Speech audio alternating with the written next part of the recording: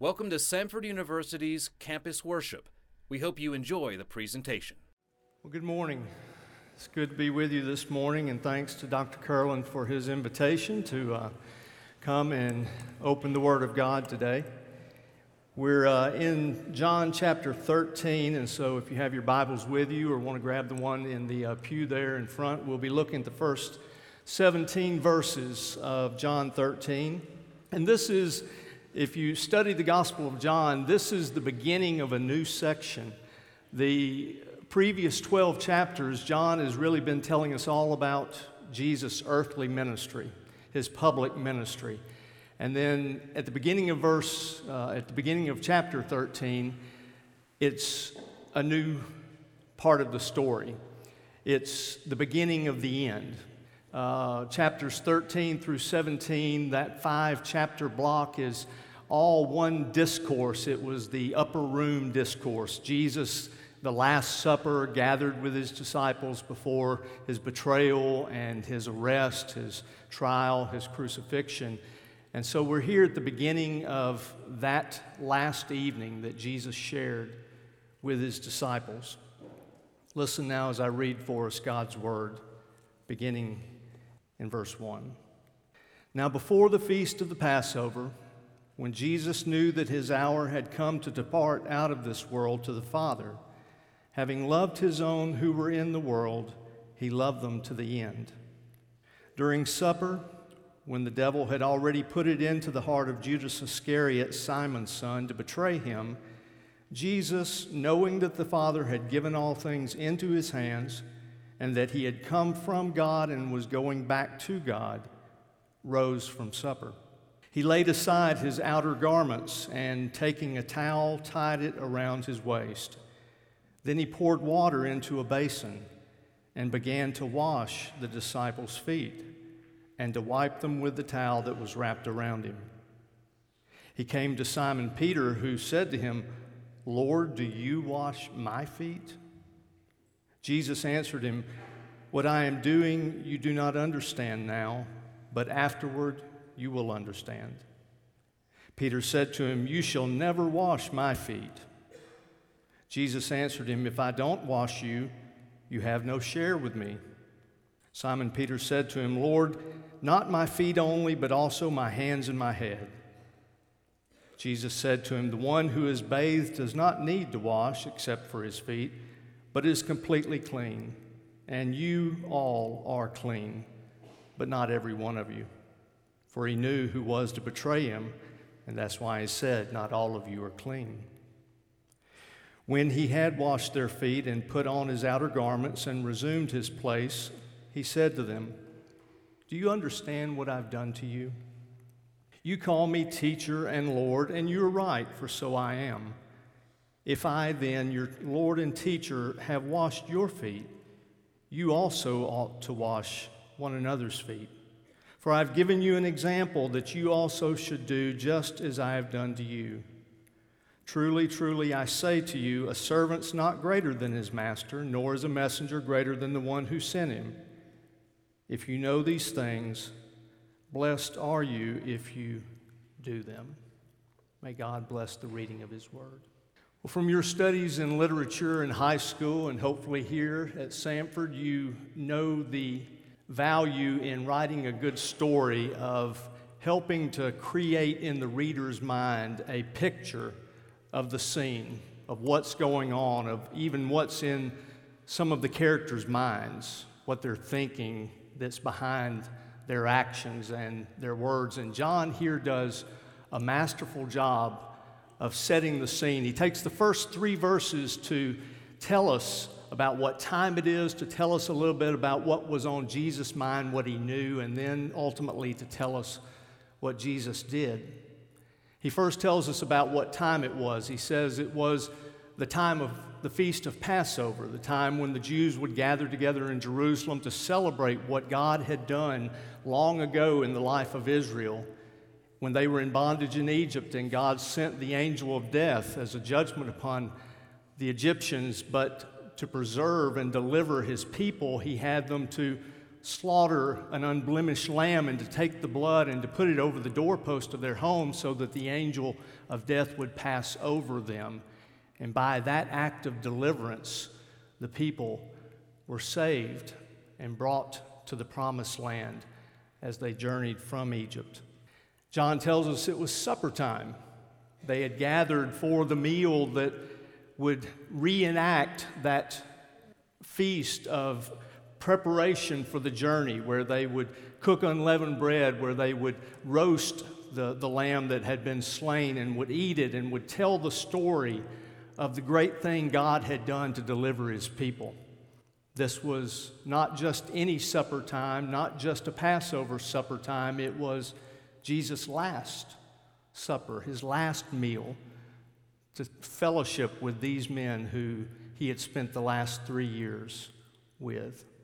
But most significantly, John tells us that it was time for Jesus to die. The opening verse says, Jesus knew that his hour had come to depart out of the world. Things had gotten real. The time had now brought everything to this, and he knew what the events of the next 24 hours would involve as he made his way to the cross. Then John tells us a little bit about what was on Jesus' mind, what he knew as he entered into this occasion. It says first that Jesus knew that Judas would betray him.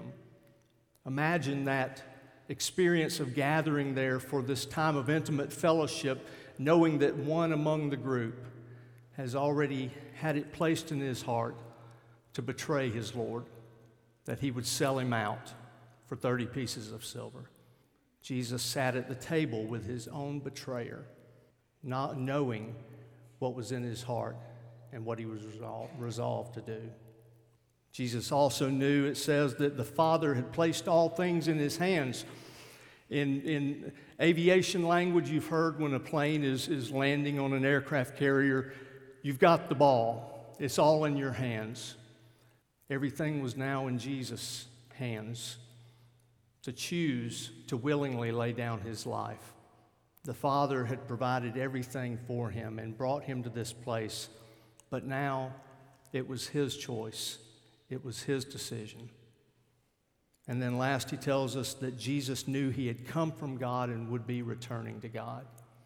That may be the most important piece of information that he had. He knew where he was from. He knew who he was. He knew that he was, as we just sang, loved by the Father so greatly.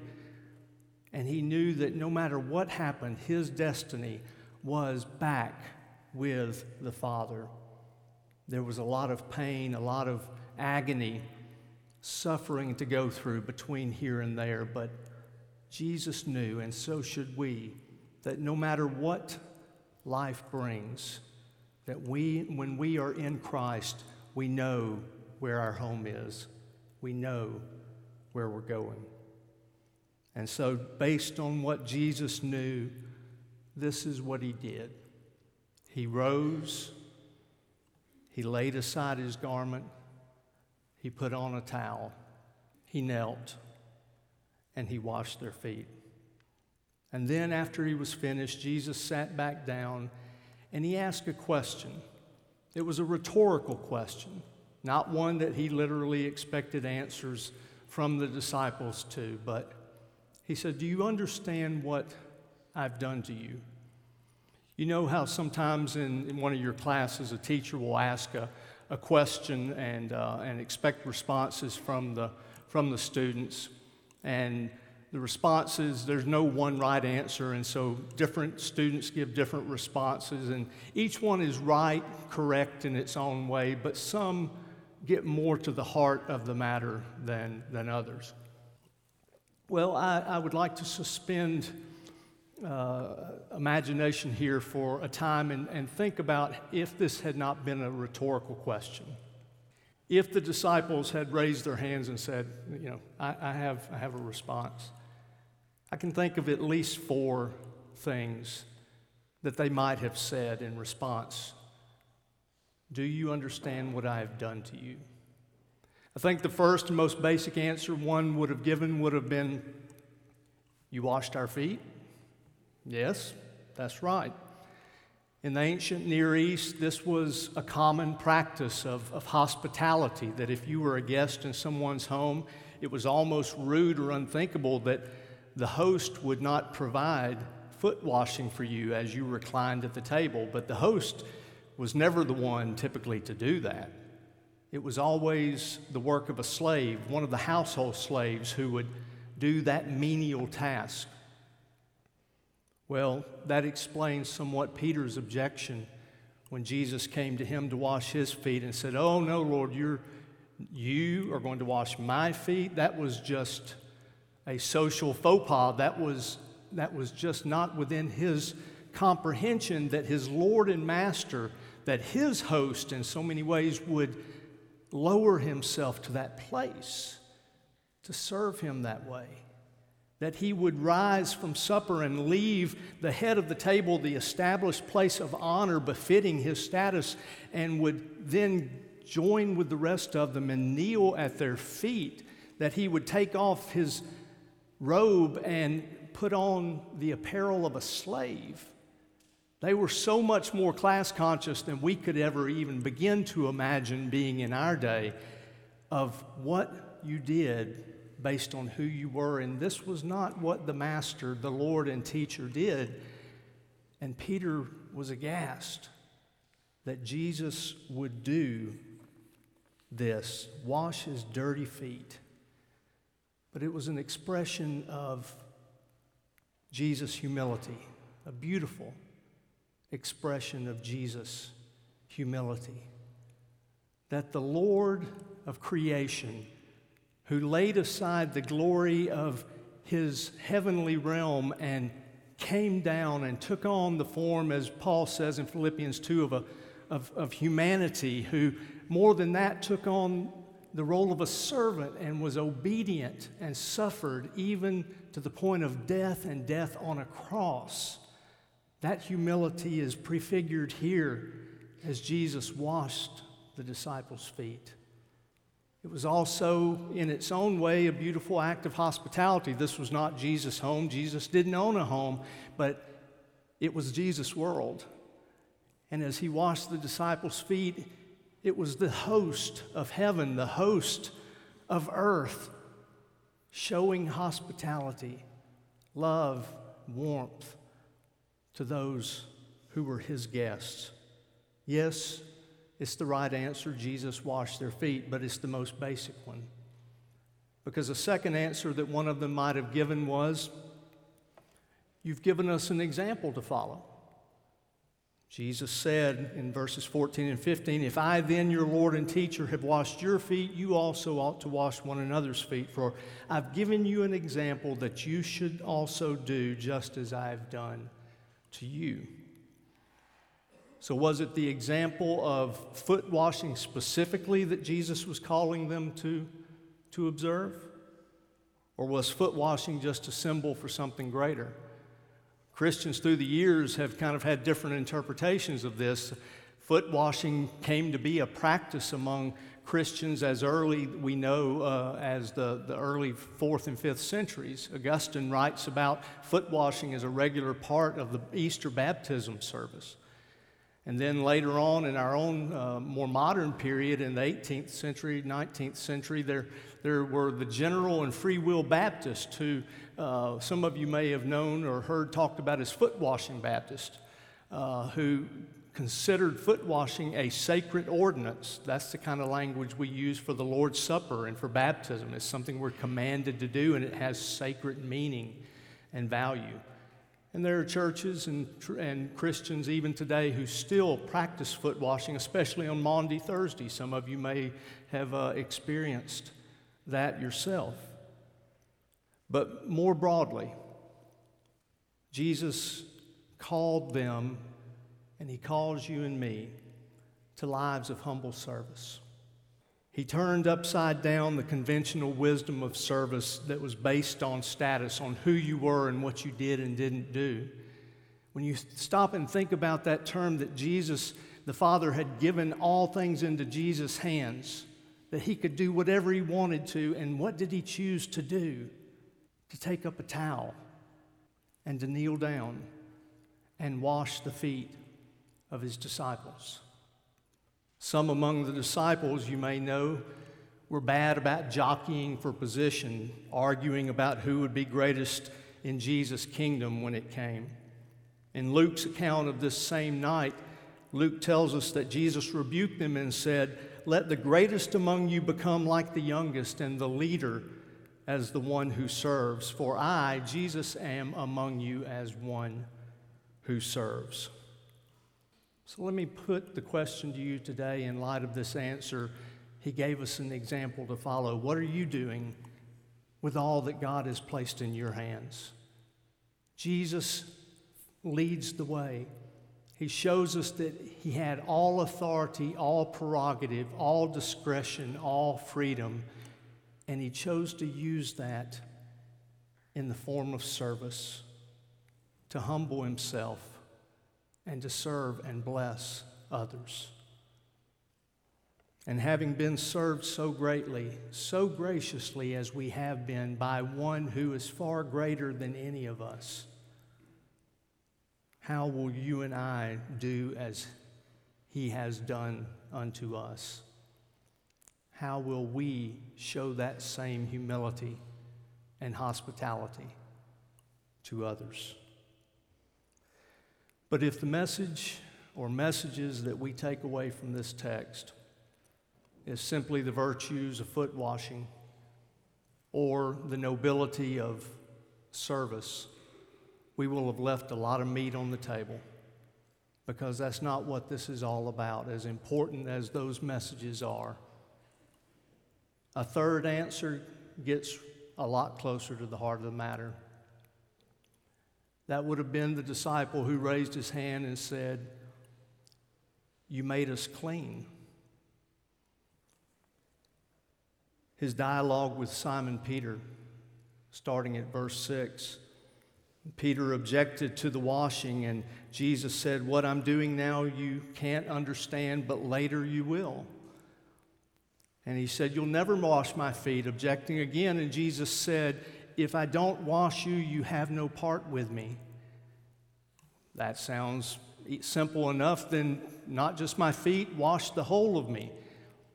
Jesus said, "No, you really kind of missed the point, Peter, because the one who has been bathed from head to toe doesn't need additional washing."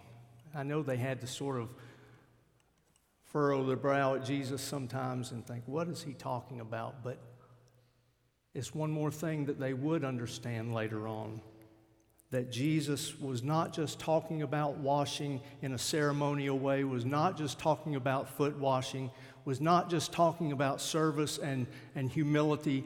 He was talking about redemption, salvation, atoning for the sin that was the sickness of all mankind and still is.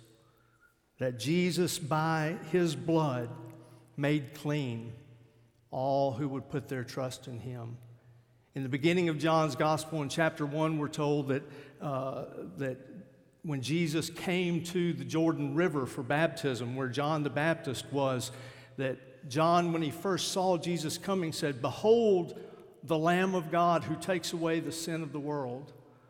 And now at the beginning of this new section of John's Gospel, we have the feast of the Passover, the time when the lamb would be slain, remembering that process and how God atoned for the sins of the people by their sacrifices then. But Jesus now is that perfect lamb.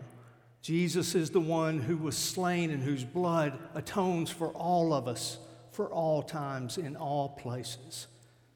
The writer of Hebrews made that idea of Jesus as the perfect lamb, Jesus as the high priest, a theme of his writing. And he said there in chapter 9, verses 12 through 14, that Jesus entered once for all into the holy places, not by means of the blood of animals, securing an eternal redemption, but by his own blood.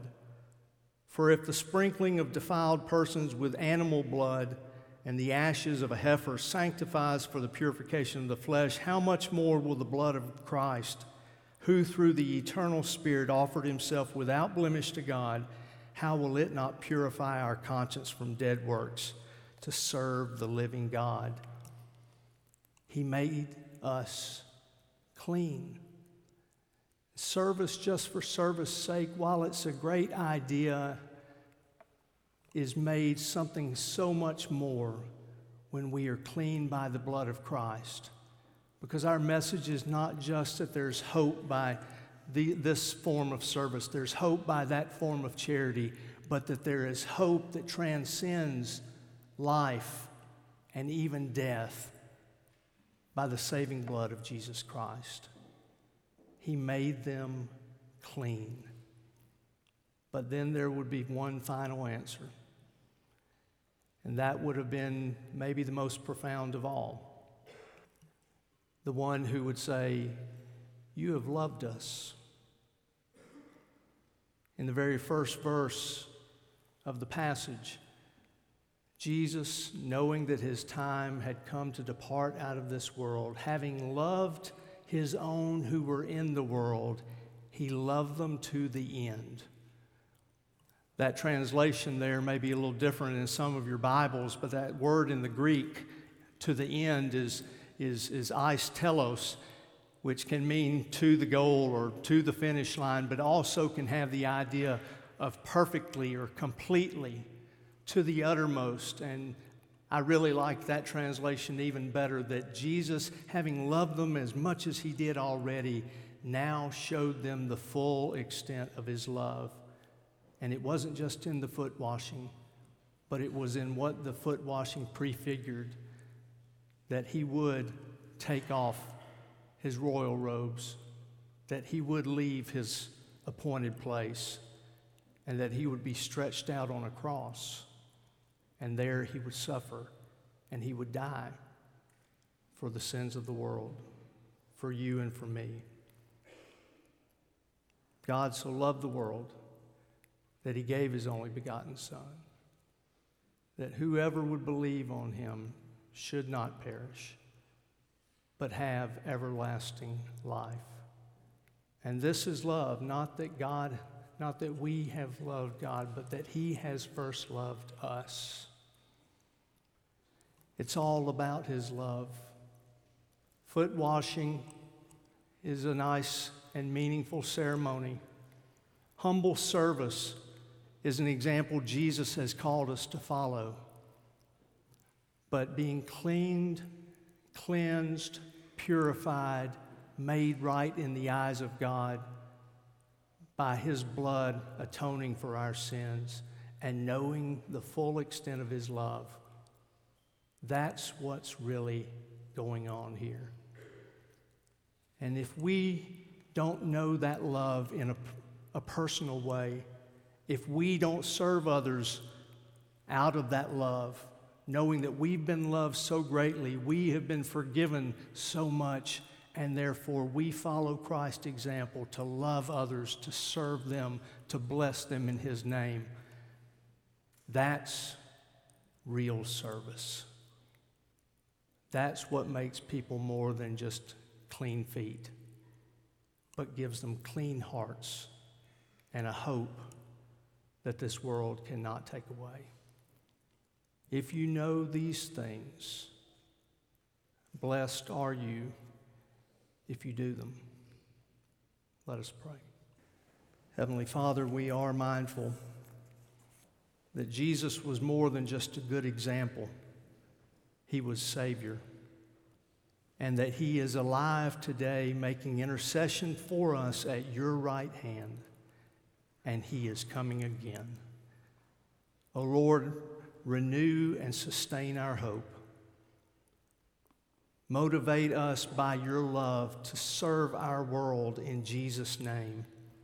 Not that we might be seen as great or as beneficent, but that he might be seen as Lord of all. We love you and we thank you in his name. Amen.